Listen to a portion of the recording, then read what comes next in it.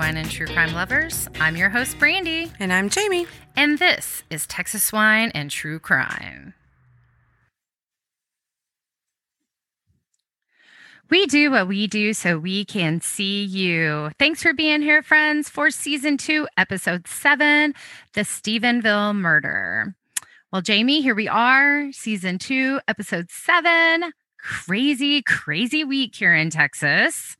How are you doing?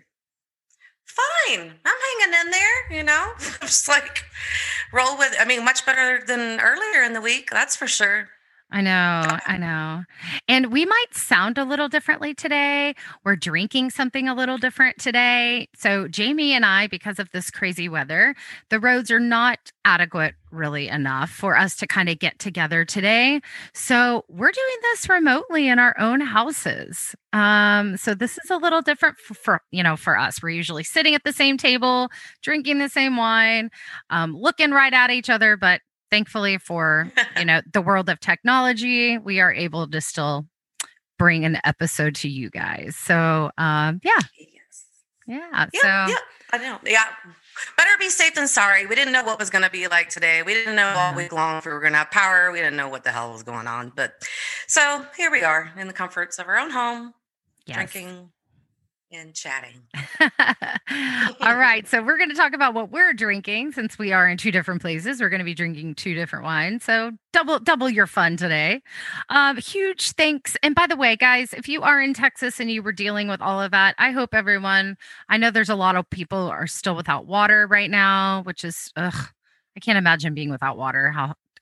Or having to boil your water. I feel so very fortunate that we haven't had these kind of issues where I am, but I know that there are a lot of people out there still suffering through broken pipes, no water, electricity's just now going back on. So I hope everyone is staying safe, staying warm. And I don't know about you guys, but I'm looking forward to the summer. Never thought I'd say that. That's for sure. The 100+ degrees. I'm sure we'll be over that too once it comes around, but I'm sure.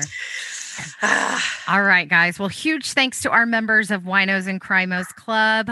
If you want to join Winos and Crimos, just go to our website, texaswineandtruecrime.com, and scroll down to Ko-fi and join us there. So we've got a lot of cool stuff coming up. You get to hear your name on our show. You help keep the decanter full each and every month. We're planning so much cool stuff. We have a collaboration coming up next week that we can't wait to share with you guys. So please go to our website, click on Ko-fi so you can learn more about being a member of Winos and Crimos. So the crime we chose for this week is the murder of Suzanne Woods. The wine that I'm drinking this week comes from our friends at Salado Winery. I felt like it was only appropriate to open Diamondback. I'm opening Diamondback this morning. It's a red wine. It's actually a blend, Jamie, of Merlot and Cab, and it's super, super yummy. I love the color already. I've been sniffing that thing, tasting that thing this morning. It's really, really good. So I look forward to sharing more about Salado at the end. And before we go any further, before I let Jamie introduce her wine, big shout out to my sister Casey. She is getting married today. Yep, that's right. We are recording, and then I'm running out of here to get actually a dress put on, makeup, and hair done. So tight squeeze, but we're going to do it. Congratulations, Casey and Richard. Many, many wishings and blessings for your future. All right, Jamie, what are you drinking today? I am drinking Cooper and Thief from California. I don't have a Texas wine here. And so I had to drink what I had at the house. So it's a delicious red wine blend. And they age it in bourbon whiskey barrels. So it's got almost like they say dark and jammy with toasted vanilla notes. And the vanilla is very distinct in this, and it is delicious. Now, y'all know how I am about red wine. So for me, like this is definitely one of my faves. Good. Well, I have to try that. I'm just reading the back of the bottle. There's like writing all... Yeah, I'll have to post a picture of it because the bottle is pretty cool. There's all kinds of like little notes and stuff on little descriptions all over it. So it's pretty neat. It's delicious. Awesome. Well, and of course, hang out with us till the end, you guys. You can catch our wine ratings about our yummy wines we're sipping on today and learn more about them. All right. So before we jump into the show, Jamie, do you want to let our listeners know where they can find us on social media? Sure, they can get us on Instagram at Texas Wine and True Crime. You can also go to our website, texaswineandtruecrime.com. And of course, you can come and find us on Facebook and join our group. Just search Texas Wine and True Crime and click join, and then you can come in and join in the fun. Yay. Yeah, we love our group. It's growing, and we are, we like people are now posting things and sharing things they like. So I love that. You guys keep posting, keep sharing. Yeah. That's what we created the group for. And if you listen on Apple and enjoy the show, please hop on, give us 5 stars. It can only help our show. And make sure you subscribe, because your phone can just magically download that next episode, which, you guys, we now put out a bonus episode about Rachel Cook last week. I hope you guys enjoy that. We're going to be doing more missing youths, more disappeared, unfortunately, maybe people that have not been found yet. So if you have a case in mind, or something that just triggers you, or just something that, a case that you just can't solve, or just something that just, if there's that case out there that you're just like, man, I wish people would talk about this more, please let us know what that is. We always want to make sure that we are covering not only really popular cases. We kind of decided to do the opposite with our podcast. We really wanted to get people, victims, missing people, to really bring light on our show. So if there is someone maybe in a town you grew up in, maybe someone you knew personally, please go ahead and email us at team@texaswinetruecrime.com and let us know how we can shed light on their case. And don't forget, go to our website, sign up for exciting news, because this Thursday, February 25th, is our first happy hour murder hour. We are so very excited about this. We've had several RSVPs. I think we're going to have a really great group. And guys, it's going to be fun. So in order to get that link, I need your email address. So go ahead, go to the website, fill out the exciting news so we can get that email and get that over to you. Are you excited about this, Jamie? Oh, yeah. It's going to be a lot of fun. I can't wait to see everybody on there and just enjoying, it's going to be good. It's going to be real good. Yeah. So come, just join us, bring your favorite cocktail, bring your favorite wine, and we're going to be talking some true crime. And the topic is going to be Casey Anthony. All right, guys. So Jamie, are you ready to jump into this week's case, the Stephenville murder? This one was so crazy, like really, really crazy, with all the characters involved. And yeah. So yeah, let's go. Okay, let's do it. All right. So let's sip some wine and talk some crime. All right, friends. This week we are talking about the murder of Susan Woods out of Stephenville, Texas. Now, of course, we want to give some facts about Stephenville to all of you not from Texas. So these were kind of interesting. So number 1, Stephenville is actually considered cowboy capital of the world. It is said to be home to more rodeo cowboys and cowgirls than any other place on earth. Did you know that, Jamie? Well, not before I read about the case. I only learned about it like this week. I had no idea. Who knew? That is amazing, because that's a big claim to be cowboy capital of the world. It's a small town, so it's a small town. Yeah, it's kind of crazy they'd have that many. Cowboys and cowgirls. Okay, and number 2, it is home to Tarleton State University. I did know this because I had a friend who went to Tarleton. That's the only reason I know that. Only reason. And number 3, you have a 1 in 742 chance of becoming a victim of a violent crime in Stephenville. Your odds are pretty good, guys. Pretty good. What was it? 1 in what? 742.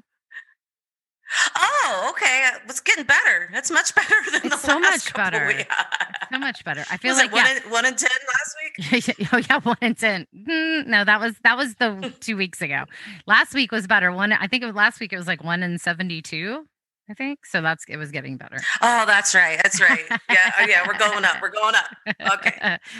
We're sending you to safer places to go in Texas. All right. And of course, my longtime friend and listener of the show, Mickey. Mickey, thank you for tuning in. She resides in Stephenville. She posted the pictures of the first snowstorm, Jamie, before this one, and they had a ton of snow. So I was jealous. And so I told her, okay, I'm coming down one weekend, Mickey, and you're going to show me around Stephenville because I have never been there. So I'm going to have to check it out. All right, guys. So on July 28th, 1987, Susan's dad, Joe, finds out that she has not shown up for work in the past 2 days. Knowing his daughter's work ethic, he knew something just wasn't right. He drives to her home and he finds his daughter. He finds her like no father should ever find their child, nude, slumped over in the bathtub, and deceased. What happened to Susan Woods? All right, Jamie. Strange case. Yeah. Really, really, really strange because, yeah, well, once we get into it, I'll chime in and just be like, yeah, it's Yeah. just very bizarre. Yeah. Okay, so let's talk. Okay, so this crime was committed almost 35 years ago. So it's we're talking 1987. So going back a little ways, this is a solved case, but it was a cold case for a long time. For about 20 years, it was a cold case. So at the time, Susan Woods was 30 years old at the time of her murder. She had just filed papers for a divorce after 6 years of marriage. Okay. She was a working woman. She had her own home. People considered her very friendly, very responsible, a little shy, but people liked her. Oh, yeah.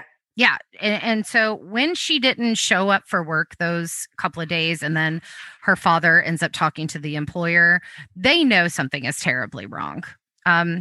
Especially that nobody had heard from her in those couple days. People say she was really starting to look forward to a new life away. And we'll talk about what happened with the divorce papers and when her murder happened and just sequence of events. We always talk about sequence of events for people and how it affects lives, and it really just affected so many lives, I think, in this case. So we'll talk about that in a minute. But she was 30 years old, had just been married for 6 years, was ready to get out a divorce, had a job, had a house. People just liked her. She had lots of friends. She grew up in Stephenville, born and raised in Stephenville. And so based on what people knew about her, they said it was very unusual for her to not have been seen or heard from in days. Okay. So now, Jamie, we know that the father spoke with the employer, right? So we know actually 2 full days went by before that third day of her not showing up, right? Right. And Okay. that's what tipped him off because she was very responsible about showing up for work. And they were like, this is not like her. Right. So yeah, so some time has gone by, which we'll talk about later. So that's when Susan's dad's like, okay, something's not right. I'm gonna go check on my daughter. Susan was Joe's only daughter. Jamie, hearing some of the investigators and people involved in this case, they talk about the emotions and the pain the dad went through. Remember, this is Stephenville, Texas, and we'll talk about, I mean, 12,000 people. I was looking up stats about Stephenville, and it looks like about 12,000 people lived there in 1986. So it's very small. People know each other. People knew Joe. Investigators show up after he calls police after finding his daughter. I mean, he's just broken up, and it was really sad. I looked at some of the interviews that these investigators did. They were getting teary-eyed, talking about their friend Joe and just talking about the murder of Susan in general. And then for this case to go as cold as it did for so long, it really tore this town up. Yeah, definitely. Yeah, definitely. Because they were a tight-knit community. Yeah, they were. And, and then finding his daughter, right? Got forgotten, then you find her. And then you're Yeah. processing that daily, right? You're processing that all the time in your mind. And I know I say that in a very strange way, but Jamie, I've lost a child, right? Mm-hmm. Different circumstances, but I've lost a child, and that feeling I never wish on my worst enemy. And when you find them in a compromised way, like he did, like he found his daughter, my heart just broke for him and that family.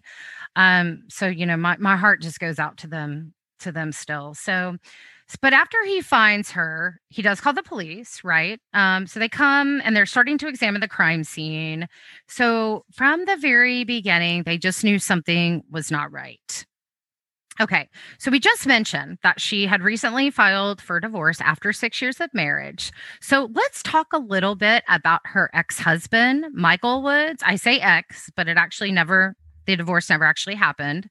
And we'll talk about why. But so his name is Michael Woods, and he is going to come up a lot in this case, a whole lot in this case. So Mm-hmm. Michael was originally from Indiana. He had moved to Stephenville, but he didn't look like everyone else in Stephenville, right? He wore leather jackets. He rode a motorcycle. He was sort of the rock and roll guy. Like we just said, Stephenville is the cowboy capital of the world. So most men walking around there probably are wearing boots, cowboy hats, looking like a cowboy, right? Right. Well, it was kind of funny though, because he mentioned at one point that they made fun of his hair. And I was like, well, Mhm. his hair looks like Travis Tritt to me. He had like that long mullet thing going on, right? He did. And he reminded me of Travis Tritt. And I was like, why are they making fun of him? It's like Travis Tritt is a big country boy. I love Travis Tritt. Well, you I probably did know why. too. Well, Travis Tritt probably didn't grow up in Stephenville, right? Smaller community, a little judgy. I mean, Yeah. we might need to see where Travis Tritt was from and see if they accepted the long hair. And then when he started to come onto the scene, because that was a big thing. I mean, look at Billy Ray Cyrus. He had the same kind Yeah. of mullet long hair. Right. So Breaky heart. Come on now. maybe that was like an okay thing in like Tennessee. I think that's where he's from. Is Tennessee. Yeah. Or maybe the mullet came in. No, it's definitely 80s and 90s. I Oh, don't know. for sure. Yeah. Yeah. Huh. Yeah. I don't know. Well, yeah, but they didn't really.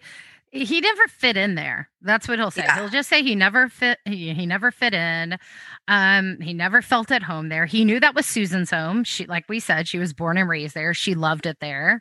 So now, I think it was really hard for him to find a job. He was a musician, but again, he was like, I think they said what he did, like part a little country, but he was mainly rock and roll, right? Right. Yeah. He was a little bit country, a little bit rock and roll, just like it's exactly what they said. Yep. Yeah, And she so was too. she Wasn't was. she was into like cars and like muscle cars and stuff, Mhm. right? So Yeah. she didn't really care about the whole country scene either that much, which is probably what attracted each other to each other, Yeah. right? Right. Yeah. Yeah. Yeah, he definitely was a little different than the rest, I think, of the guys she had dated in the past, possibly, or was involved with. But they were sort of smitten with each other. And, like we said, they end up getting married. But he was having just a tough time during this marriage. She was definitely the breadwinner. We know that, right? Yeah. So she was making the money. It was very hard for him to find a job. And he was a musician, but his music wasn't really widely accepted in Stephenville. Right. So he just struggled again with the long hair, like you mentioned. They always said, "Oh, your hair is too long, your mustache is too long." He was just having a tough time there. Yeah. But people did say that they were in love. I mean, that's the hard thing about this is that I think there was a lot of love there. I think he loved her a whole lot. The way he speaks about her, I think that everything was good except the fact he hated living there. I mean, he hated living there and she loved it. And that can cause some problems in a marriage. Yeah. Well, and he had no job. They said her friends said that he went to the gym a lot. They kind of made him sound to be like kind of a bum, like her Mhm. friends were very keen of him. No, they weren't. Yeah. And some of them would even say, like, she was scared of him, Yeah. And so, again, Susan is It's not just, here to talk about that when it's just other people. But I think, they're young, they're married. they're just starting their life. I'm maybe it just wasn't. I mean, it's funny. I want to say something real quick though. I was watching a Joe Kenda special the other day, and his wife, Joe Kenda's wife, who I've never seen before, and she Yeah. was talking about how they ended up in Colorado Springs and how he built his entire career for 40 years in Colorado Springs. But it was basically like she had gone to him and said they were living in Philadelphia. He was working for his father's company, and he wasn't making any money. And his wife was like, you need to find something else to do or I'm going to leave you. And they had a brand new baby, and Joe Kenda, it was so cute because now they're, older. They've been married for so long. So they're telling this story after all these years, but that's how they ended up in Colorado Springs. He applied for a job as a police officer because he told her, I think I want to be a police officer. I always have. And that is the first place that called him back. That's why he went to Colorado Springs, and that's where he stayed for his entire career. I love Joe Kenda, by the way. You'll hear me talk a lot about him. Yeah, I was gonna say for those that don't know who Joe Kenda is, he's a very famous detective from Colorado Springs that had his own show on the ID channel. He's now retired, but that's who Joe Kenda is, for those of y'all that don't know. Brandy and I talk about him like he's our uncle or something. Oh, yeah, we're related. I'm pretty sure we're related. His personality, I'm sure we're related. But anyway, so I thought that was a really cute story. But you can see how there could be a little bit of a rift in the marriage if someone is unhappy with the situation, living financially because of the city. I mean, sometimes there just needs to be a change, right? Well, he goes ahead and he makes that change. Michael decides he is going back to Indiana once his brother calls. So his brother calls him and says, hey, I started to invest in some properties down here. And remember, this guy had no job. Okay. Right. So his brother tells him, hey, I've got work for you. I can keep you busy. And he always wanted to go back to Indiana. And he did. He took her car, went to Indiana, said he was going to go help his brother with renovating. And I think he just kind of got back into his groove in Indiana and decided he wanted to stay. Right. Well, he took her like 65 Mustang, which was like her everything, right? Along with like her fur rabbit coat or something weird and some trinket, like little figurines, which was a bizarre thing to take, but that's what he took. And I guess we could tell you why later on why he took that stuff, but I never found out why he took the coat, but I did find out why he took the figurines. And the car was really weird too, but well, you can shed some light on that when we talk about that, because they talked about the different, I think they collected crystals, right? So they found crystals on him that they believe were taken from the home. And so that's the whole pinning the murder on him type of thing, that you were in the house. But then he says, nope, we actually collected these together. And then when I left, I took my half, basically. Right. Yeah. All right, guys. So now he's in Indiana. Susan files for divorce because she basically tells him, if you don't come back, it's over. It's over if you don't come back. So that's exactly what she did. She decides to file for divorce in 1987. But guys, it was never finalized because she was found dead just 5 months later.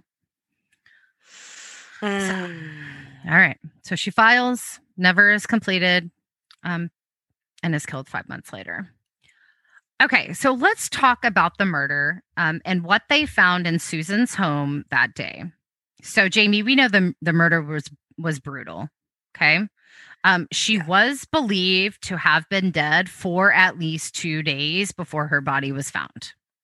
Okay. So they know that she had been there for a couple of days.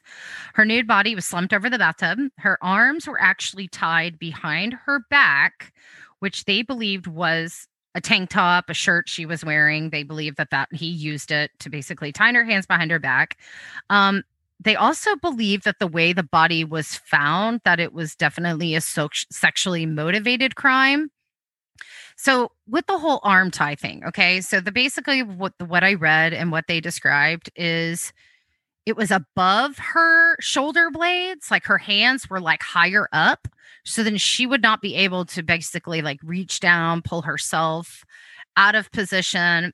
they said it was just so weird the way her arms were, but it had to be painful for one to have your arms up that high above your head tied to your wrist, right? Do you remember they talked about how she was tied Yeah. up? It was almost like a Yeah. weird hog tie, but with no feet, you Right. know? Well, and yeah, later on you find out why it was like that because of how the crime happened, right? Right? Tell us. Go ahead. Shed some light.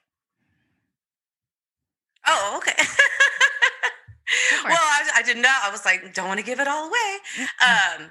Because the person, yeah, when they killed her, she was already dead before she was tied up, before Right. she was put in the tub.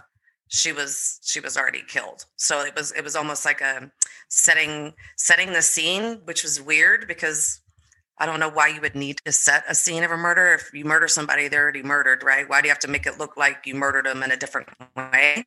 Right. But that's what they did. Yeah. And they also mentioned that there was ligature marks found around her neck. Right. So so autopsy showed that she had been asphyxiated, right?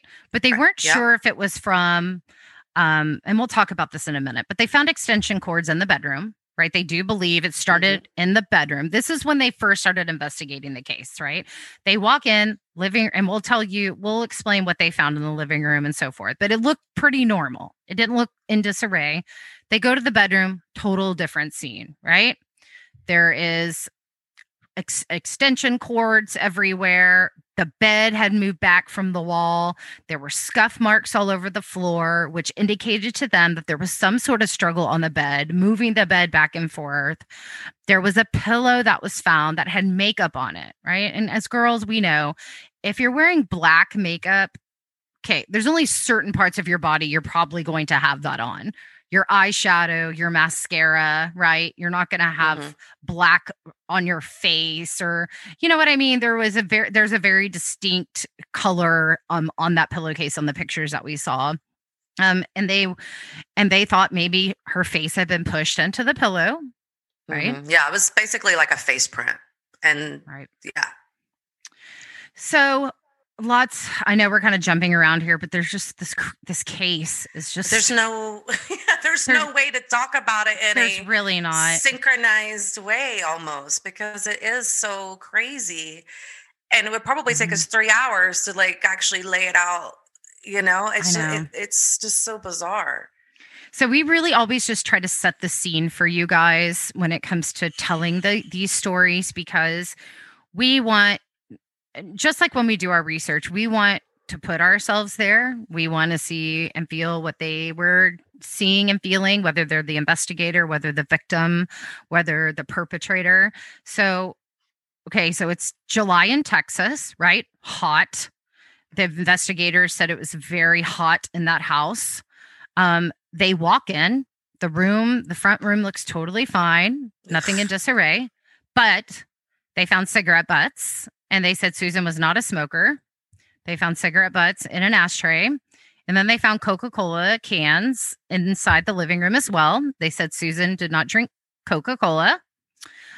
So they had, and fingerprints. My God, they found so many fingerprints in that house, palm prints in that house. They had all kinds of DNA, but back then there wasn't anything to run it against. Right? Right. So yeah, no system. So they had so much back. I mean, I feel like this case would have been solved so much faster if it would have been in a time of DNA, because it was really a careless act, really a criminal act. Don't, you know what I mean? It just wasn't, it was sloppy. It was so sloppy. It was so sloppy. But unfortunately we are back, in 1987. And so, yeah, DNA just isn't what it is today. So they honed in though on the soft drinks. They honed in on the cigarette butts. But the bedroom was clearly in disarray compared to other parts of the house, right? Okay, so they find the extension cords. They look at the scuff marks. They know that the bed was moved back and forth. They see the pillowcase with the makeup on it. But then she is actually found in the bathtub, right? That's where her dad finds her. So, friends, so the investigators start talking to people, right? Her friends start telling them, listen, Susan was not the type of person to bring a stranger home after a night out. There was no sign of a break in, right? No sign of forced entry onto the front door. And so they believe she knew this person, Jamie. Whoever it was, they believe she knew him. Right. And then they're still thinking it's Michael at this point. So they're like, well, yes, he's obviously going to have access to the house. He probably still has a key, or she would like let him in, So yeah, they're thinking there's no way this was somebody that she didn't know. Right. And so from the scene, they're thinking started in the bedroom, moved to the bathroom, and then that's where she's eventually found. But they find one key thing that it becomes promising and ends up really breaking this case wide open later on in time. But the palm print, there was a big palm print that was found on the side of the bathtub that they knew that if they could just find who this palm print belonged to, they would have their killer. So like they said, they have this from day one. They have that palm print from day one, just nothing to compare it to. Right. Okay. So now they are, they're under investigation, right? Now they're ready to investigate, talking to people, interviewing friends, interviewing families, asking neighbors if they saw anyone, heard anything. And one neighbor will tell police that they saw a large man driving a truck in the neighborhood around the time that they believe she had been killed. Okay, so let's talk about persons of interest. There were two main persons of interest, not including her husband. Her husband was a person of interest, of course, but there's also two other gentlemen that became persons of interest in this case. Both of them admitted they had been in her house before. Both of their fingerprints had been found in the house, but neither of them matched the palm print on the bathtub. And this is how they were eventually excluded. I mean, that palm print was the big one for them. So, but these two guys both smoked cigarettes, both drank Coca-Cola. They, their male DNA their fingerprints were found in her house. But again, there were a lot of people's fingerprints found in her home just because they said that she always had people over and she was friendly. So that these guys are eventually eliminated as suspects. So where does that bring us back to? Back to her husband. Mike. Okay. Yeah. So even though they were looking at other people in this case, friends, family, even some of the police, they were absolutely convinced that her husband murdered her. Wouldn't you agree? Oh, yeah. The friends were like, there's no doubt in our mind he did this. There's no doubt. No doubt. And Cindy and Gloria were for sure. Like, those were her best friends. They're like, he did this. There's hands down, there's no one else that would have done this to her. Yeah. And that's those two women are the ones that were saying, she was scared of him. He was kind of a loser, a moocher, like Jamie said in the beginning, they were not big fans of this guy. And again, we know this, right? With all of these true crime cases, we talk about research. We know that most people are killed by someone they know, right? More often than someone that they don't know. Okay. So when there's a spouse involved, that statistic goes like way up. Okay. So now not only do she's not just someone who's just dating around, she's actually married to someone. Okay. So that person becomes number one on police lists only because they have the most access to them, right?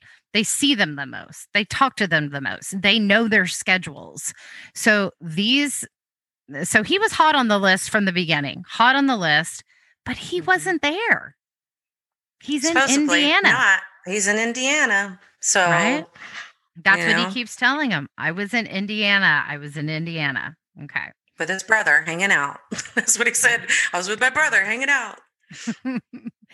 And but we hear it all the time. Somebody drives across the country to go and murder someone, makes it back to their state in time to come up with an alibi. So this is not uncommon for someone to say, you know what?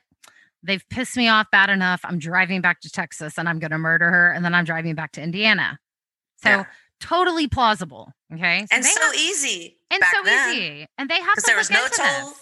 Yeah, well, there's no tollways to like track you. There was no cell phones to track you. So back then, you could have easily made that trip, killed That's someone, right. and been back. Do you remember that case? And I don't mean to get off course, but I just had. Do you remember that case with the woman? Was it the woman or the man who drove from like somewhere to Florida and like had pee bottles in their car because they didn't Oh, stop? that was the NASA girl with the diaper. Yes, the diaper. That's what it was. Freaky. God, That chick was a lunatic. dude, diaper. She was- God. Yeah, didn't want to stop to pee, so she wore a diaper. I'm like, what is this, New Year's Eve in Times Square? You get to wear a diaper. No, I just want to go murder somebody. I just need to put a diaper on. Yeah. Oh So my God. So weird. So, guys, we've learned to not put anything past anyone. Okay. So that's Right. just the way we have to live our lives. Yeah. Right. Watch out. Crazies. Okay. So, but he was actually very cooperative. And he answered questions. He told them, this is where I was. I love her. I know she filed for divorce, but the reason that we were going, the reason for this is because we just had a difference of opinion of where we wanted to live. And, they're young. So I don't know. It was a little, I feel like the cops were kind of like in this limbo with like, the two suspects they had were eliminated because of the palm print. Now they're going back to Michael. He's being very cooperative. They're confused. They're kind of like, oh, this guy's kind of nice. Like, he's doing everything we're asking. We can't find anything on him. So he was more than cooperative, but it wasn't until 20 years after her murder that he was actually cleared as a suspect. Yeah. It took 20 years. But guys, Michael did not do this. He did not kill Susan. No. But the poor guy also went to trial. They took him to trial and found him guilty of the cause of her death. Right. And they were like for $750,000. And he's like, I didn't do this. I don't have $750,000 to pay you for this civil case. Because that's what they felt. They felt like he was guilty, but this poor guy, oh my gosh. So sad. I mean, and it happens all the time. I mean, talk about like a witch hunt for this poor guy, basically, Mm-hmm. But I mean, unfortunately, a lot of the evidence kind of pointed towards him other than that palm print, which to me would be like, for me, I would think that would have made him not guilty. I mean, your palm print doesn't. Well, and here's the thing: the palm print. That's really what ended up clearing him, right? The one thing that they had to convict someone, that is the one thing that cleared him, because eventually, when they start to test the DNA on the cigarette butts, and we'll talk about this, this was how they cleared Michael. They said, listen, if you're comparing these other people, if you're just sending things off, right? Now DNA is more evolved. Now you're sending things off from cold cases to get looked at. Look at the palm print. Look at his fingerprints. Compare them. Clear his name. Do him some justice. We're now 20 years in. And that's exactly what they do. They run the palm print against his print, and he was cleared. But that's unfortunately 20 years later, that was the only way they could clear him. Yeah. Well, and that was his own, he was the one that ended up emailing the new detective that was on the case, right? Don Miller. He's like, look, this has been 20 years. I'm still crying every day. This is breaking my heart. Please figure out now that DNA is out. If he hadn't done that, they still would have thought that he did this. They would never probably even gone on further, until this new detective came along and pulled off, the box off the shelf. Right.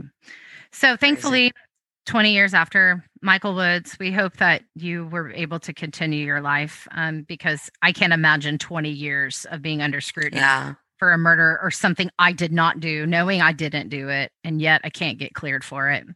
So, Right. okay. So let's talk about DNA testing evolving right at this time. The cigarettes they still had, the Coke cans they still had.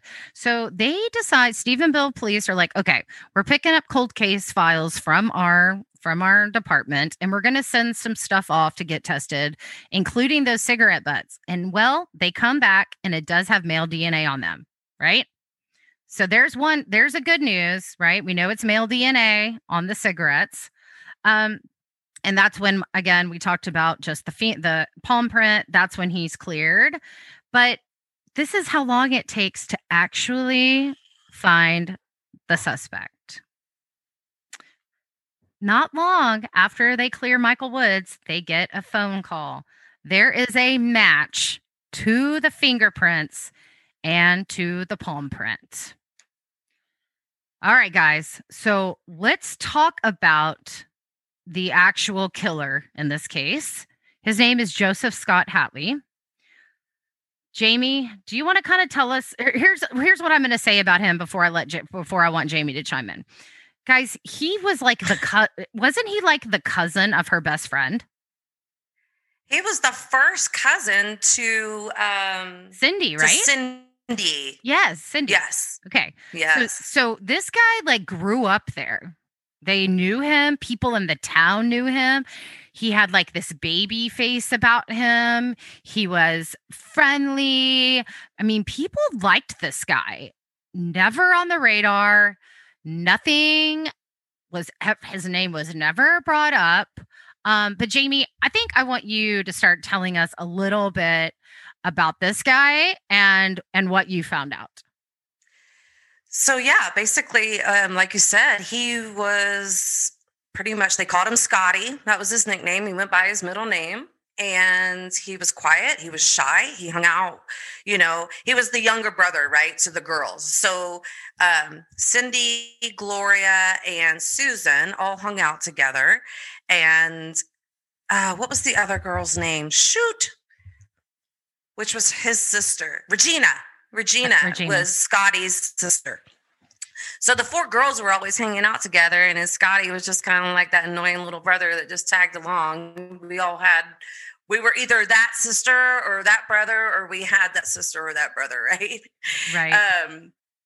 So yeah, they knew him, and he was just, like she said, cute, chubby, little faced brother. And he went off to the U.S. Reserve. He moved back. He apparently had a very heavy drinking problem.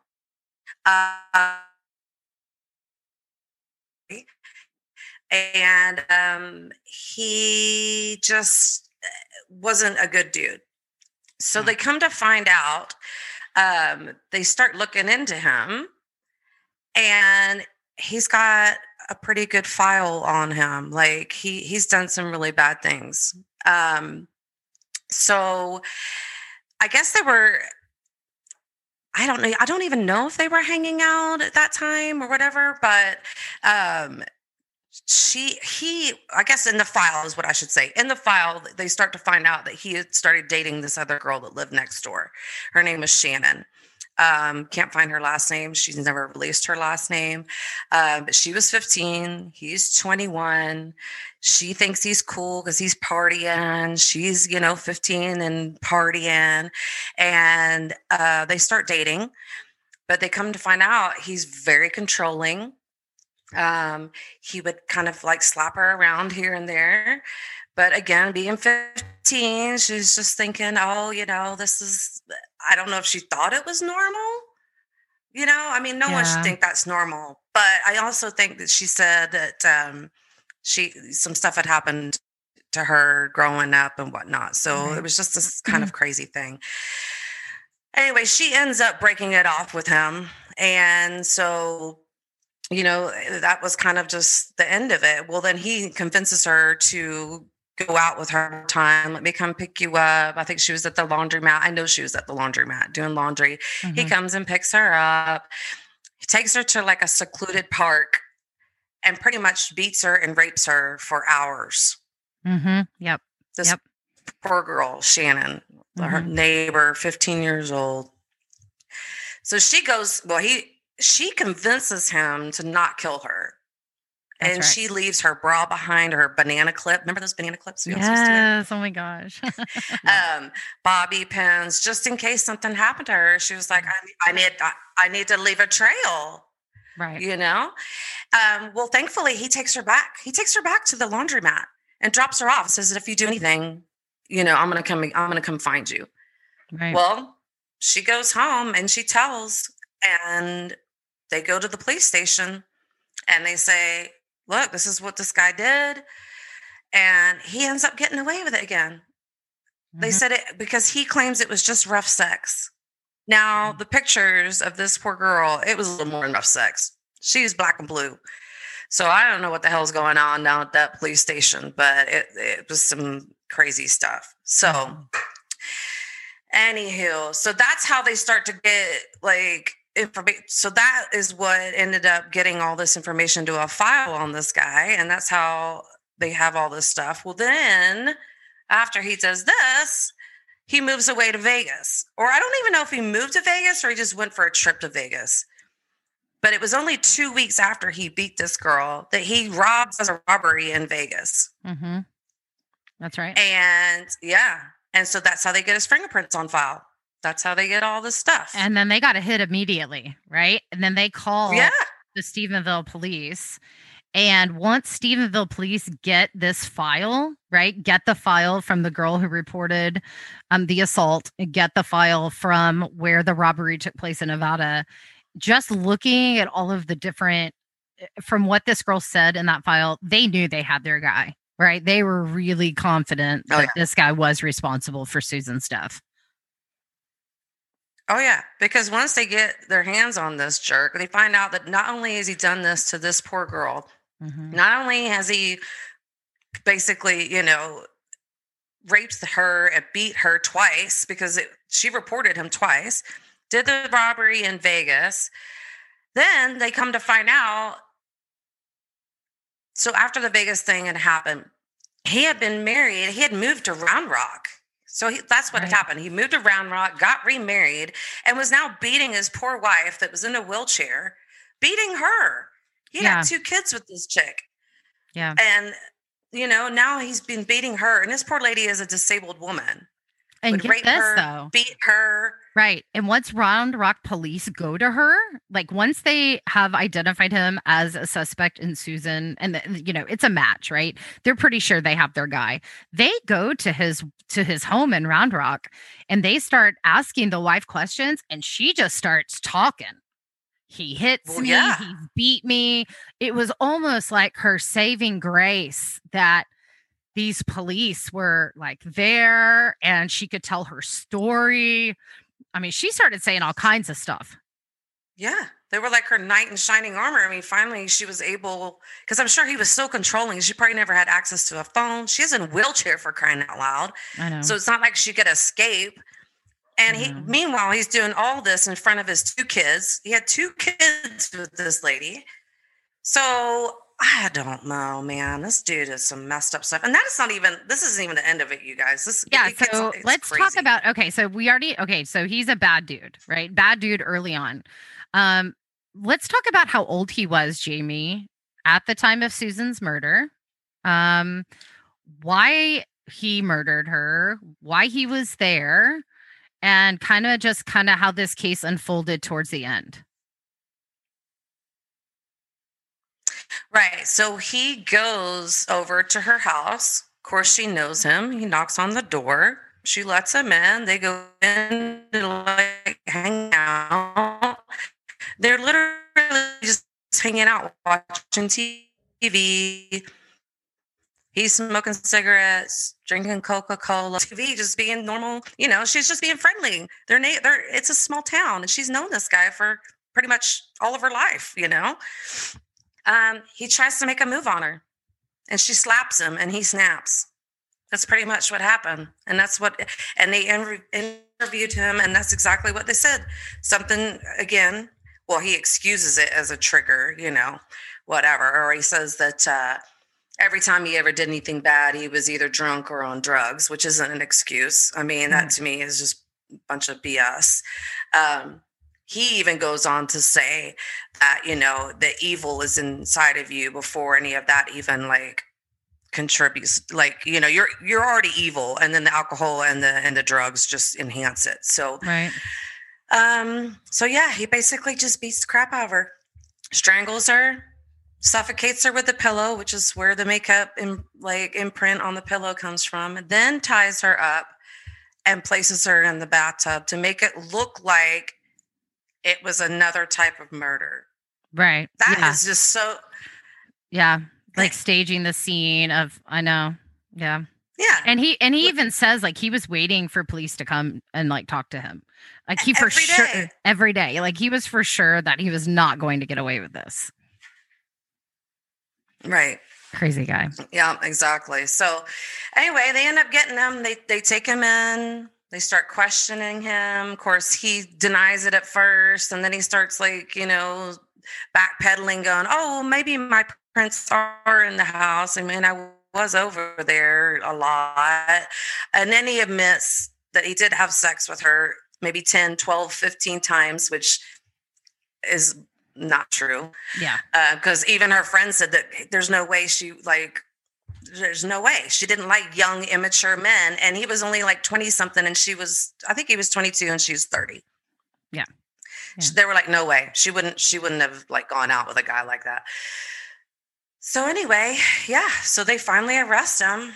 And then he gets this whole great, amazing plan, I guess. Well, it just basically fell into his lap because his jailmate starts, singing like a bird, talking about how he killed these two people. So he goes to the cops and says, "Hey, I've got a deal for you guys. If you're willing to give me this, I'm going to tell you that my roommate is up for capital murder because he killed two people." And so they go to the family. The prosecutors go to the family, or I should say probably the defense. No, prosecutors. Yeah. Because the defense is the one that would, Yeah. So they go and they're like, "Hey, we can get this guy to admit that he killed Susan. But he's only he wants a 20-year sentence." Yeah. And so the family's like, they don't know, but they go for it. So that's what he gets. He gets a measly 20 years for killing Susan. They do tag on another 10 years to be served consecutively for the beating of his wife, basically. Right. And yeah, so he's sentenced to 30 years. Oh, but it doesn't stop there. No, it doesn't. Going. All so right, we haven't had a wine recess. I'm thirsty. We have not had a wine recess because honestly, in this case, we could literally keep talking about this for like two more hours. I'm sweating. 2 more hours. I'm sweating. Okay, so I'm going to take one little sip and then, then we'll wrap it up. Like I know, they're honestly, this case. Okay, so he is now gets 20 years plus 10 tacked on. He goes to prison, and then when is he released? Because guys, he is not in prison anymore. Right. So yeah, he's supposed to do 30 years with the possibility of parole, and because of the parole law of overcrowding in Texas, he was released in August of 2019. Served 12 years. 12 years. Yeah. He's a sick son of a bitch. In the interview, if like you get a chance to watch him be interviewed, it's disturbing because he even says that he manipulated the system. He's like, who wouldn't? I know. He is on parole till 2036, but I mean, whatever. I'm sure he'll do something effed up by then. But yeah, he's out there, so watch out, guys. His name is, what's his name? He's still, yeah, watch out for Joseph Hatley. Watch out for Joseph Hatley. Oh, come get me.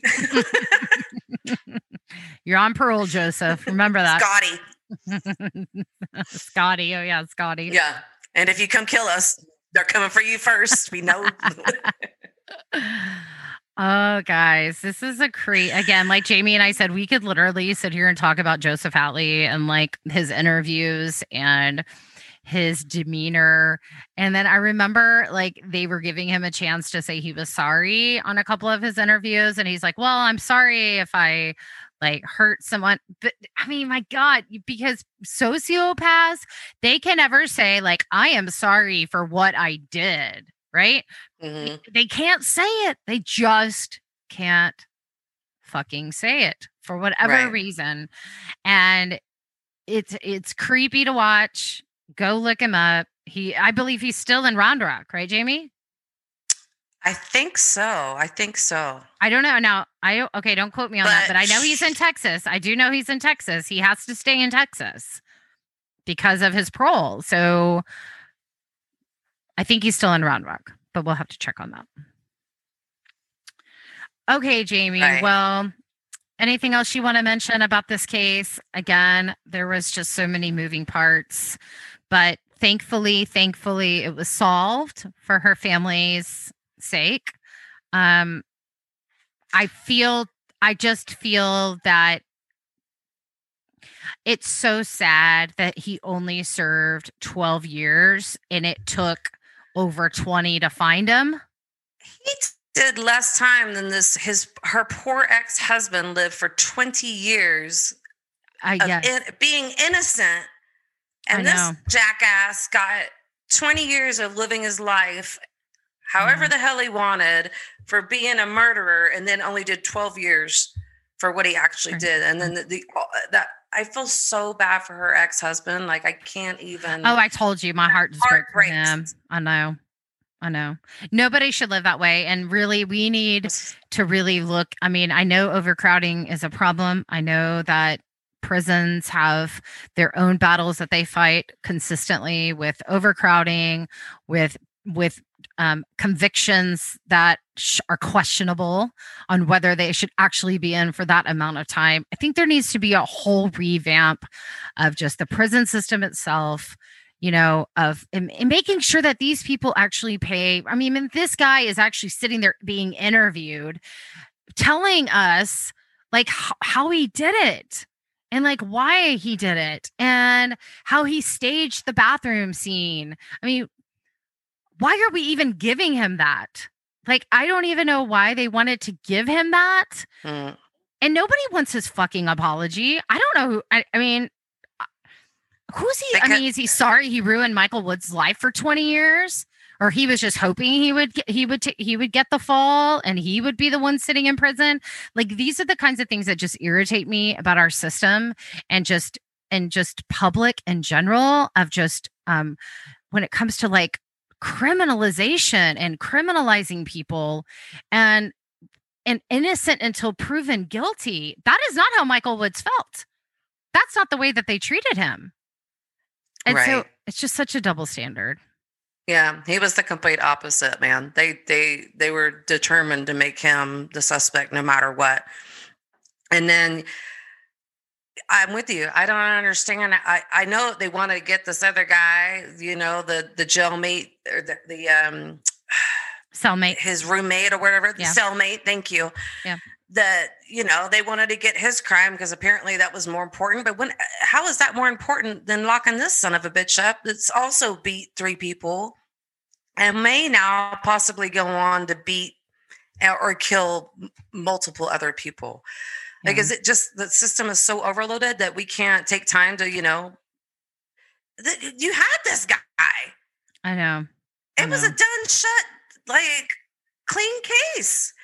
Like, it's so crazy to me. And then you've got, even her friend Cindy said she can't believe this guy walked, and you've got people locked up for like small amounts of drugs for their whole entire life. And you let this guy out. Like, oh my God, I can't.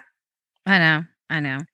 It was, which is probably why we never took a wine recess. We never really even had a recess discussing this case. This case just really, I mean, I'm so happy. I drank the whole time. I know. I'm glad they have answers. I'm glad he was caught. It's unfortunate that other people suffered more than he did. I mean, and I'm not even talking about the victim. I'm talking about people that just had to suffer through all of this. And it's just, I really think sometime that we, and maybe throughout the country, but I know Texas for sure needs to really kind of take a look at what they're doing with these criminals and what they're sentencing them to, why there's overcrowding, what is caused, because this kind of thing should not go on. We hear this all the time about, oh, someone killed and murdered someone after their fifth DWI. Really? Really? Really? Like, do we have, I mean, when is enough, right? When was this guy enough? They didn't want to believe the girl that he raped and beat in the park. She was a 16-year-old girl, by the way. Twice. Yeah, twice. 16-year-old girl who, and nobody, now I will say that the prosecutor in the case with that girl believed her. She was credible. That's what they knew was credible. But he tried to say it was consensual. It was just rough. We have to start really kind of looking and focusing on these and not giving them the time of day to be on television and be like, yeah, it was me. Well, I've already served my time. It was me. And I just get in a fit of rage. Every female he came in contact with put him in a fit of rage. Okay, we can stop victim blaming now and quit blaming them for putting themselves in compromising situations, which is exactly what I think they tried to do with Susan at first. But her friends came to the defense and said, no way, this girl would have never brought a stranger home. She didn't put this on, bring this to herself or do anything to make this happen. We have to stop that. And again, I'm just so irritated that they even gave him the time of day to tell his story. I don't think he deserved it. No, I don't either. But and how do we even believe him? Again, it's a story against someone who is deceased. Susan and him were the only ones in the house. Okay. How do we even know? And yes, we know what the evidence points to, but his elaborate story of like why he was there, what happened, this is what I did, here's how I stage it. Like it could be a bunch of, some of that could just be total bullshit. Because he's a sociopath and they elaborate and make it themselves bigger and grander than they really are. And I think it was just such, to the family, if I saw that interview, I would be disgusted. Yeah. Oh, I'd be so angry. So angry. I mean, Yeah. Because you can tell by the way that he tells it, it's just even more sickening and weird. Like he just sits there and is like, oh, well, yeah, I was a horrible blah, blah, blah, blah, and and if you didn't interview me, you talk bad about me. If you do interview me, you're going to talk bad about me. So I just need to come out. And I'm like, dude, can't we just have like euthanized the guy? I don't know. I don't know. I don't want to, That's what you do to humans, right? Well, Joseph Hatley, you that's too he's had enough. He's had enough of our time. We're not giving Joseph Hatley any more of our time. Yeah. So Jamie, that concludes episode 7. No, go ahead. He's gonna get his. Oh, I was just gonna say he'll get his time. We know. Yeah. It all comes full circle, guys. All comes full circle. So that will conclude episode 7 of season 2, the Stephenville murder. If you want to see pictures related to this case, you can find them on our Instagram and Facebook page, Texas Wine and True Crime. All right, Jamie. Well, we are drinking 2 separate wines, but you know what? We were talking about these wines even before our show and how much we were already sipping. I've got a wedding to go to. Jamie just has a day of Jamie has a day of electricity and water in her house finally after this Texas craziness. So she's sipping on a good wine. I can finally do laundry. Yay, laundry, clean clothes. So we are giving our wine 5 corks today. Yep, that's it. 5 corks. We will post the name of our wines on our website with this case. So June, thank you at Salado Winery for being so cool and sending us some wine. By the way, June grew these grapes. This wine that I'm drinking, she grew these herself. So she made a little video on Instagram of how proud she was of that. So, June, you should be proud because it is delicious. And check out our friends at Salado online. They can ship right now anywhere in Texas. Jamie and I love supporting small businesses. We are business and entrepreneurs ourselves. So if you want to hear your name and company on our show, just email us at team@texaswineandtruecrime.com and we can tell you how to bring awareness to your business. So it's time for our organization. Jamie, who are you bringing to light this week for us? Well, this has been like a really bizarre week. I couldn't really pick one organization, to be honest with you. I feel like if you have it in your heart to reach out, just Google anything Texas related. I know a lot of people have their opinions about how stuff went down here in Texas and our whole electrical and everything. But I mean, there are so many people that are suffering from not having power and water. I mean, it really has, and now it's bursting pipes and flooding, and there's just a lot, guys. There's a lot. Brandy and I are very, very fortunate. My power came back on Wednesday, so that was great for me, and I can't imagine what it was like for those people. There's still like over 140,000, I think, at least homes. That's just homes. So that's, you're looking into, 300,000-400,000 people that still don't have power, still don't have water.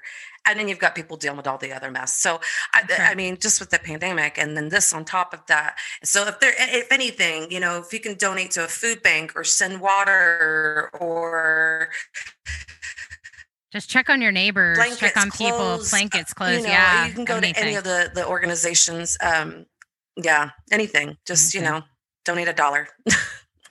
Yeah, just give something. I agree, Jamie. That's I had no idea you were going to do that today. And that is a great idea. Just, we all have our favorite organizations to give to, whether it's food, whether it's, I took my sister and the kiddos in because I was fortunate enough to not lose electricity or water through this ordeal. So, it was tough for everyone. So just be a giver, reach out, see how you can help, whether it's just your time or dollars are always appreciated. All right. Well, it's been fun. And guys, we are sorry if there are some quality issues with this, because I will tell you, besides bringing you awesome content, our sound quality is something Jamie and I really, really take pride in. So does our engineer, my husband, who made this happen for us today. So we hope you, thanks for bearing through it. Thank you. And we hope we will be back next week as usual at our regular time and at our regular table drinking the same wine. So until next time, friends, stay safe. Have fun, and cheers to next time. I'm knocking on my wine glass because we're not even here to cheers. Bye, guys.